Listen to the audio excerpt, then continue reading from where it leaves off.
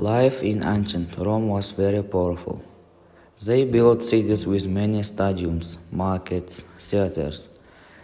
2000 years ago, Rome had more than 1 million inhabitants. The families were large. The houses were hot in the summer and you could sleep a lot. In ancient Rome there were not many cats.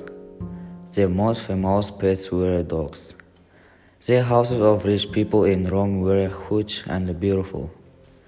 They had baths in their houses. They even had guards. The houses of the rich had many rooms and the guards had rooms. And behind their houses were gardens, which were taken care of by gardeners. The kitchens are located opposite the garden.